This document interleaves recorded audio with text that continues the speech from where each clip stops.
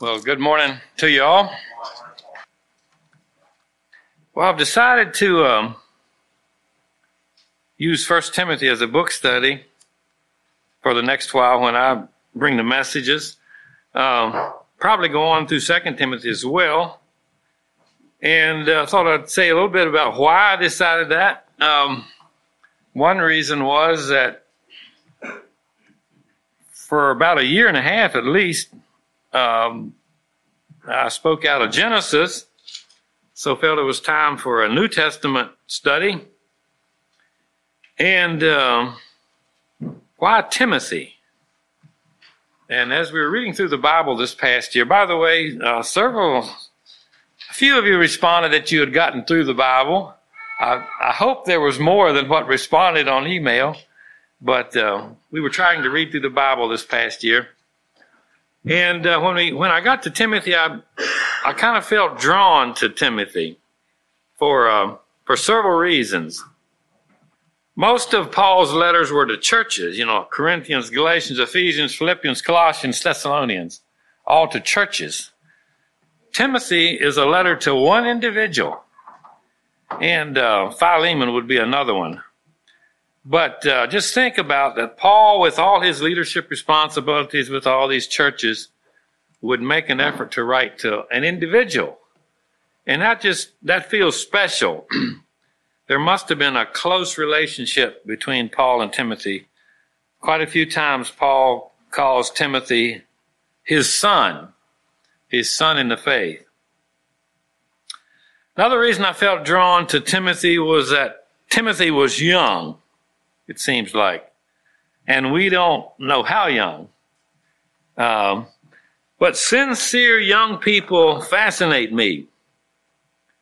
There is so much potential, so much promise in the young. I just finished reading, again, I read it several times, the book Lords of the Earth by Don Richardson. An incredibly moving story, but it was the young men that first stood up and said, we're going to listen to what these people have to say, whether or not the older generation threatened them. And actually, some of them later lost their lives for the sake of the gospel. I don't know what Timothy looked like. I don't know if he was tall and handsome. I don't know if he had a cool car or a cool haircut or was a good athlete, or whether he was popular with the girls. I do know he didn't have a cool car. We do know that. But I do know that he was a real man. And I want to issue a special challenge to the young men this morning. Strive to be a real man. Now, Derek's got another birthday closer to being a real man. And don't look for the world's definition of what a real man is. It's a lot of those things are not true. I came across the clip maybe last night. Actually, I think it was something that Angela put on Facebook. Paul Washer, some of you listen to Paul Washer. He said his wife has a saying, and she says if a man-eating lion got loose in America, he'd starve to death. Because there's not enough real men around to, make a meal. Well, hopefully, let it be true that if a man-eating lion got loose in Gladys, Virginia, he'd find good hunting among the men. And here's a lesson for us older ones when we think of the relationship with Paul and Timothy. Be an encouragement to the young. That's what Paul was doing for Timothy. And it doesn't even have to be that much. I remember my dad, he told me this more than once. My dad, when he was young, he was small and he was shy and he was an insecure young man. And but he told about how old Sam Yoder in Stuarts Draft, Sam Yoder would have been Eric Hirschberger's grandfather, his mother's father. Sam Yoder would always made a special point to shake his hand every Sunday after church. And he wasn't just just a shake and gone. He would say, "Well, Eli, how are you doing?" And I'm not sure if he said much more than that. But my dad said it made a difference in his life. Somebody noticed him and somebody cared. Like I already said, we see that Paul calls Timothy his son in the faith. And I hadn't noticed this before, but Paul lists Timothy as co-sender in 6 of his letters. If you glance through, like starting at 2 Corinthians starts out that way. Paul, an apostle of Christ Jesus by the will of God, and Timothy, our brother. And it's the same thing. He says the same thing in Philippians, Colossians, 1st and 2nd Thessalonians, and Philemon. I think we could say that Timothy was Paul's. I was going to look this word up to make sure I was using it right. Is it right to say protege? Would it mean? Wouldn't it mean, like your special somebody you took interest in and trained and grew up to be what you wanted them to be? I think that's what Timothy was to Paul. And you've heard me draw this one more parallel here, one more thing about being drawn to Timothy. I've said this before. Timothy was young, and our church is young. And Paul tells Timothy to conduct himself in a way that no one looks down on or disregards him because he's young. And I think we could maybe take that on as a church. May we as a church conduct ourselves in a way that no one has, that no one can truthfully, look down on us or be discouraged or despise us because we're really living the gospel.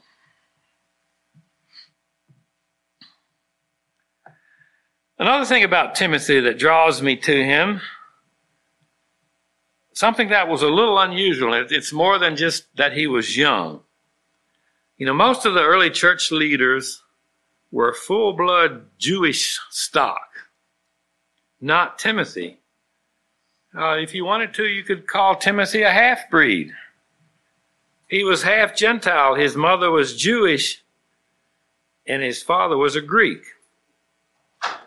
And I'm drawn to people that have different stories than what's, we would say, the norm, the bigger group.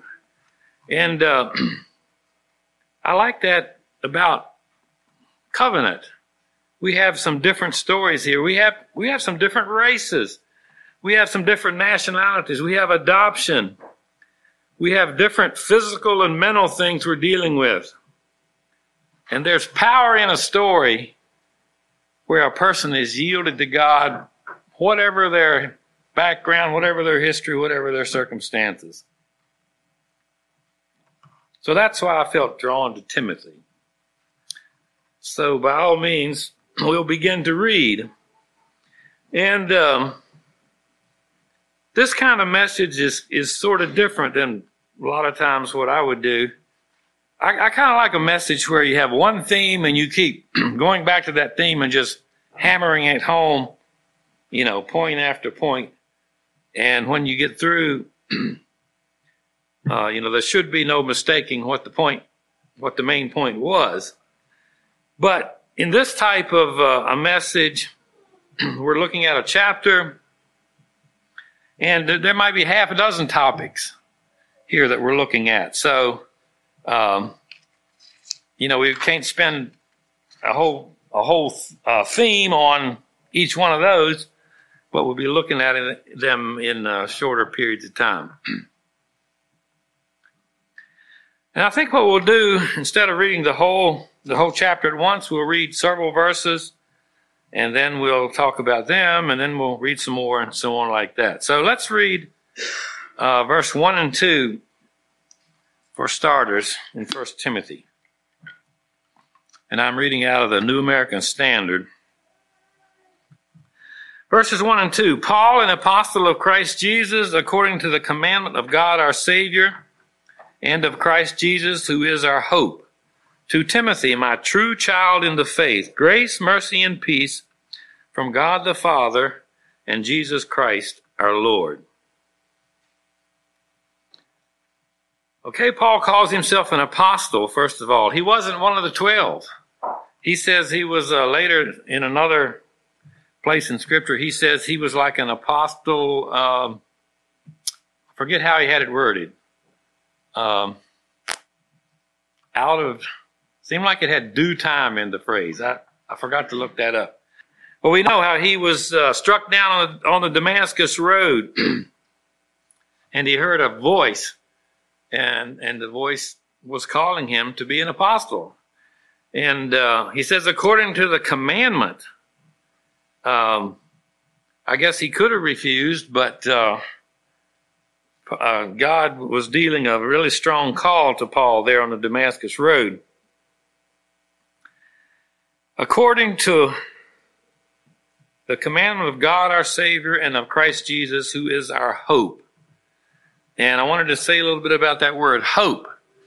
That's quite a stronger word there than, yesterday I would have said, I hope the sun comes out soon. Lola and I discussed this by text yesterday. And yes, the forecast was that the sun would come out. So, but, sometimes we say we hope something, and it's just kind of a wishful thinking that we have. But this hope, I looked it up in the Greek, and it said it means our expectation. It's what we actually expect to happen.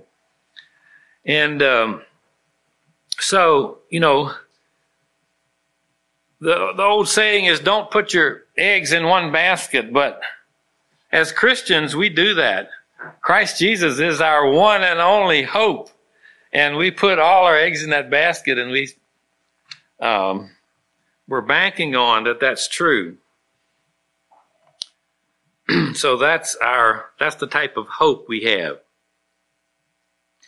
Now these first two verses are what are called Paul's salutations, his greetings. He has them in every one of his epistles, if you look back through every last one. And he always says grace and peace. And in this one, he adds mercy in the list. And maybe that's because in just a little while, Paul is going to tell us how much mercy God needed to have with him. But grace, it's such a beautiful word. I'm not sure, I didn't look back how long ago, not so long ago, I had a message on grace. And I gave a definition of grace that went like this. Grace is the unmerited divine assistance to humans for regeneration, sanctification, and ongoing endurance. Grace is something that we really, for regeneration and sanctification, it's our only hope. And I guess we could try to endure life on our own, but it's a very difficult thing. And if we're given grace for that, that makes a huge difference.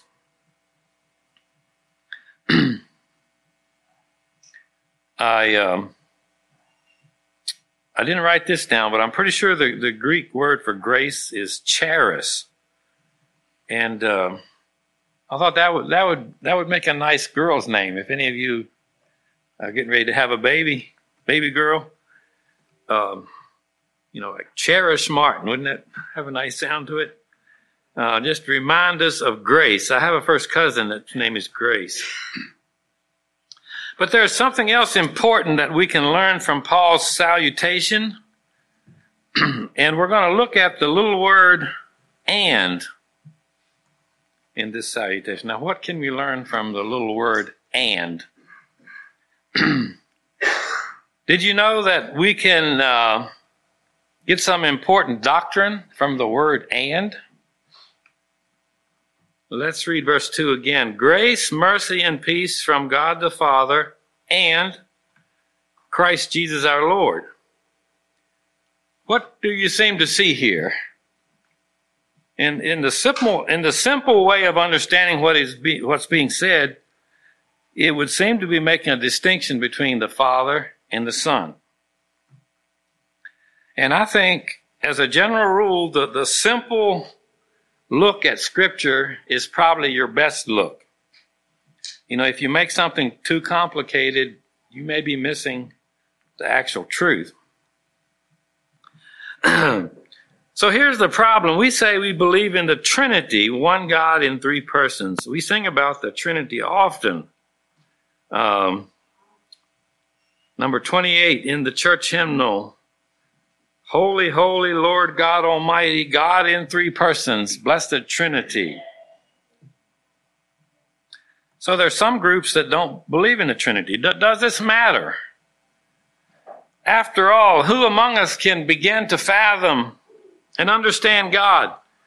Couldn't we just dismiss it and say, this is just another way of trying to understand a God that we can't comprehend? Well, I think it matters quite a great deal. I think anytime we deviate from the simple understanding of Scripture, we're on dangerous ground. And some of these groups say the Trinity is illogical. Well, I would say counter with, can it be any more illogical than the incarnation of God becoming human flesh? That sounds fairly illogical. Being born of a virgin? Illogical. Some of these things we just have to believe. And there's quite some illogical things about not believing in the Trinity as well. The Jehovah's Witnesses dismiss the deity of Jesus, therefore they can't recognize a Trinity because they don't feel like Jesus is part of divinity. And other groups recognize Jesus as divine, but believe Jesus and God the Father, that Jesus is God the Father as well. And they look at these salutations and they say the word and has been translated wrong. The word and comes from the Greek word kai. I don't know if I'm pronouncing that right. It's K-A-I. And it's true that the Greek word kai can be translated and, or it can be translated even. So if we would reread this verse again and put even in there, we would say, God our Savior, even Christ Jesus. So you see what that does? It makes God the Father and Christ Jesus the same one. Grace, mercy, and peace from God the Father, even Christ Jesus our Lord. You see what that does. Now, the vast majority of the time in our English translations, and kai is translated as and. And I like to look up verses on, there's a website called Bible Hub. And you put a verse in there, and it gives you 32 translations of that verse.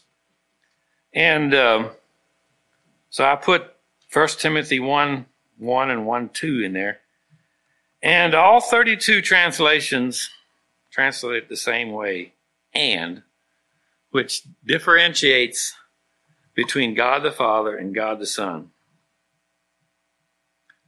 And there are many other scriptures that support this idea as well. If you read John 17 is a great portion to read, and it's the back and forth between God the Father and God the Son.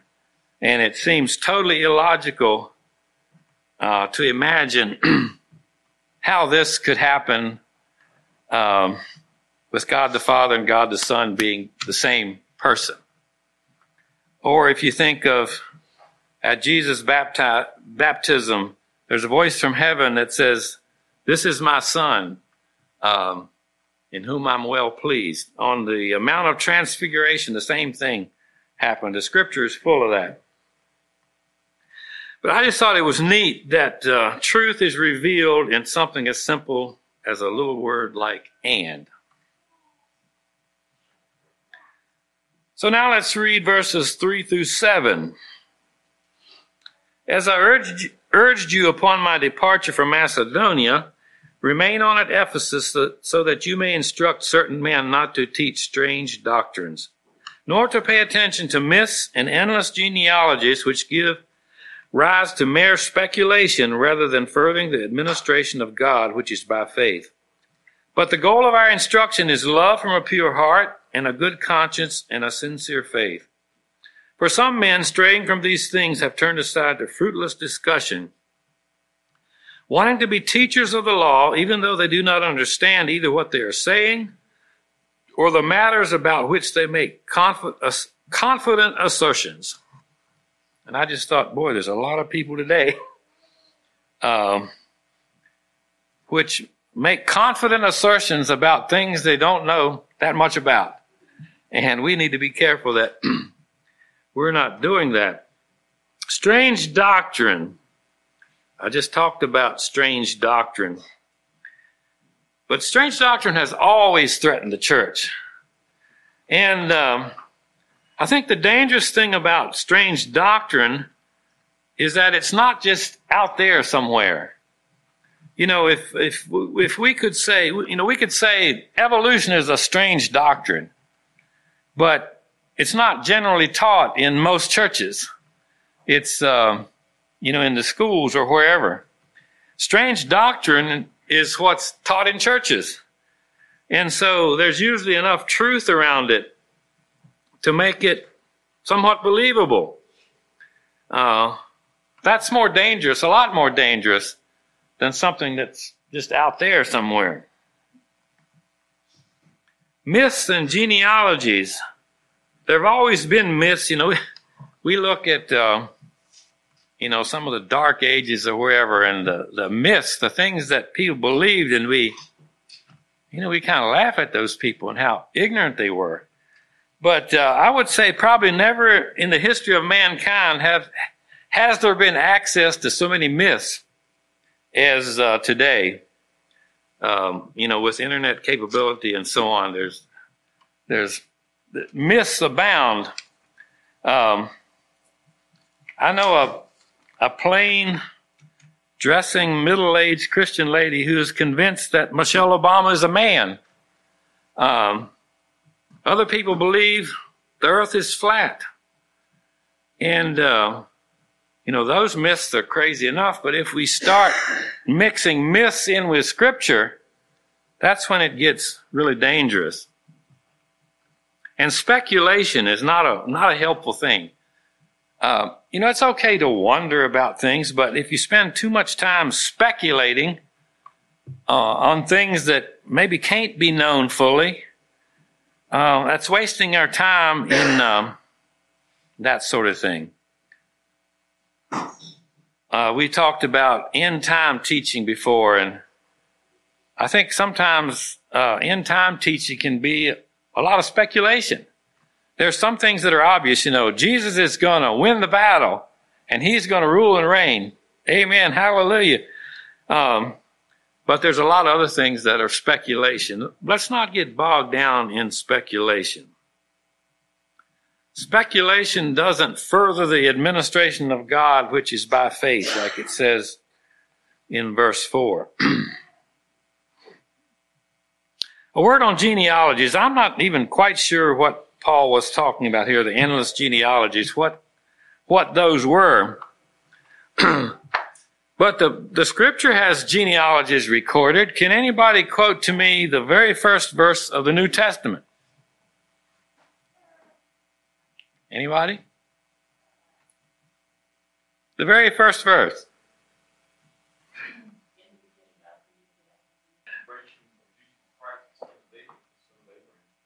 Okay. All right. King James there used the word generations. My translation uses the word genealogy. the record of the genealogy of Jesus the Messiah, the son of David, the son of Abraham. And then it goes on to list the genealogy. Now, certainly we wouldn't say, this is scripture. We wouldn't say that this is not valuable and important.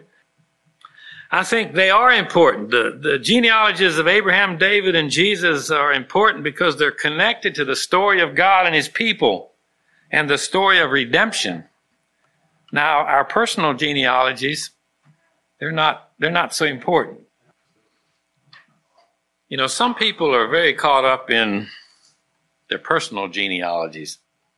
And as an adoptive parent myself, I find it a little bit interesting, but not so much, because I recognize that there are things stronger than blood. And Mary's brother Dave, who's now passed away, was very focused on genealogies. He was very good at it. I think he went to the Library of Congress. And he could tell you all sorts of things. But Mary made the statement one time, she wishes that Dave would be as interested in the future as he is in the past.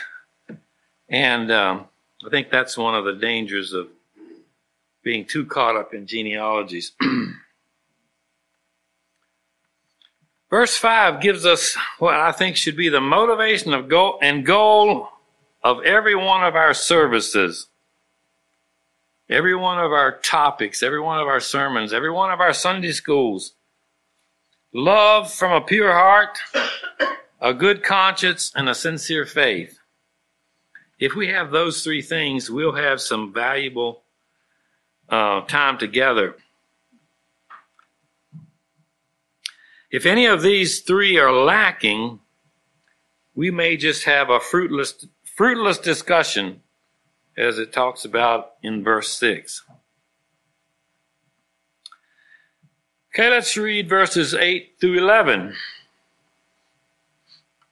But we know that the law is good if one uses it lawfully, realizing the fact that law is not made for a righteous person, but for those who are lawless and rebellious, for the ungodly and sinners, for the unholy and profane, for those who kill their fathers or mothers, for murderers and immoral men and homosexuals and kidnappers and liars and perjurers and whatever else is contrary to sound teaching, according to the glorious gospel of the blessed God, with which I have been entrusted. Don't want to spend much time here, but I will say this about the law. I think many Christians, I think myself included, have kind of come up with the idea that the law was bad. It was oppressive, and it was complicated. And we're so glad that the law is not over us today. And actually, it says the law wasn't bad. It says the law was good. It's just that man couldn't keep it. And it seems like the law's main purpose was to show mankind their need of a Savior. Let's go on and read verses 12 to 17. I thank Christ Jesus our Lord, who has strengthened me, because he considered me faithful, putting me into service, even though I was formerly a blasphemer and a persecutor and a violent aggressor. Yet I was shown mercy because I acted ignorantly in unbelief. And the grace of our Lord was more than abundant with the faith and love which are found in Christ Jesus. This is a trustworthy statement, deserving full acceptance, that Christ Jesus came into the world to save sinners, among whom I am foremost of all. Yet for this reason I found mercy, so that in me as the foremost, Jesus Christ might demonstrate his perfect patience as an example for those who would believe in him for eternal life. Now to the King, eternal, immortal, invisible, the only God, be honor and glory forever and ever. Amen. One thing we can learn here is that God can put even the most unlikely people into service. If Paul was anything, He was a conservative, radicalized jihadist. I'd say that's what Paul was, wouldn't you agree? He was determined to keep his religion pure from the contamination of this new teaching that originated with Jesus and was being carried on by his disciples. One thing about Paul, he did it ignorantly, and I think sincerely, in unbelief. Is God more merciful to those that live out their lives because of ignorance of what's really true? I would say being in ignorance isn't necessarily a good excuse, but it's certainly better than willful disobedience if we know the truth and just deliberately go against it.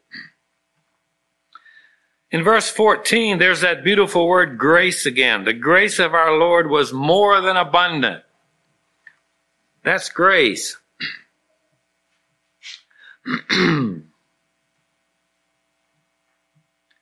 I think of the song that says, yes, I know, Jesus' blood can make the vilest sinner clean. And we could go back to Paul's list a few verses back. You know, the lawless, the rebellious, the ungodly, the sinners, that whole long list. God's grace can do the same thing for any one of those people.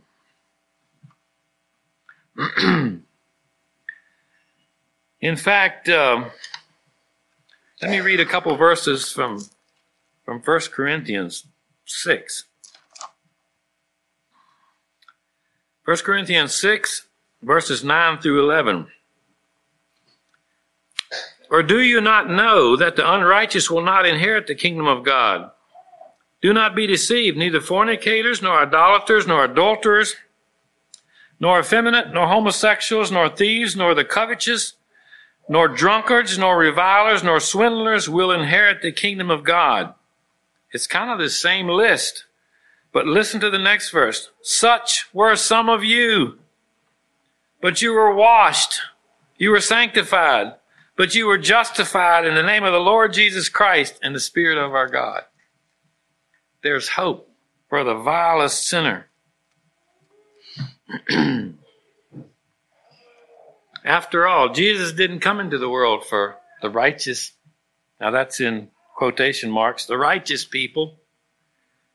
He came to save sinners like you and I. Okay, let's finish up with the last couple of verses. Verse 18. This command I entrust to you, Timothy, my son. There's that my son again. In accordance with the prophecies previously made concerning you, that by them you fight the good fight, keeping faith and a good conscience, which some have rejected and suffered shipwreck in regard to their faith. Among these are Hymenaeus and Alexander, whom I have handed over to Satan, so that they will be taught not to blaspheme. Paul tells Timothy to fight the good fight, and so should we. I've said this quite a few times before, but I think so often we want our lives to be a walk in the park. And in a lot of ways, our peaceful American lives have been that. But really, a walk in the park isn't the reality of life. Life's a fight, and we better not forget it. And think of it this way. When you get up in the morning, before you stick your head out of your foxhole, let's give a conscious thought that, hey, there's a battle going on. There's a war going on in this world between good and evil. If we just nonchalantly walk out into the and think we're walking in the park, who knows what evil, what destruction will boil us over, will knock us down, will wound us. Well, we're not paying attention because we're out for a walk in the park. So I would say before we stick our heads out of our foxholes, let's take time to put our armor on. the helmet of salvation, the shield of faith, the breastplate of righteousness, and so on. Let's gird on the sword of the Spirit. This may take a few minutes, but it'll be well worth it. This will be much better than unwittingly stepping out into the day and getting wounded by the enemy. And there's the possibility of not only getting wounded, there's the possibility of shipwreck. Paul says, some have rejected and suffered shipwreck in regard to their faith. Now we'll talk more about apostasy. Paul addresses apostasy in chapter 4. So we won't say that much about it today, but think of it this way. It's not possible to have a shipwreck of your faith if you didn't at some point have a faith that could be shipwrecked. Can you follow that reasoning? I think we need to be very much aware of the battle that's going on.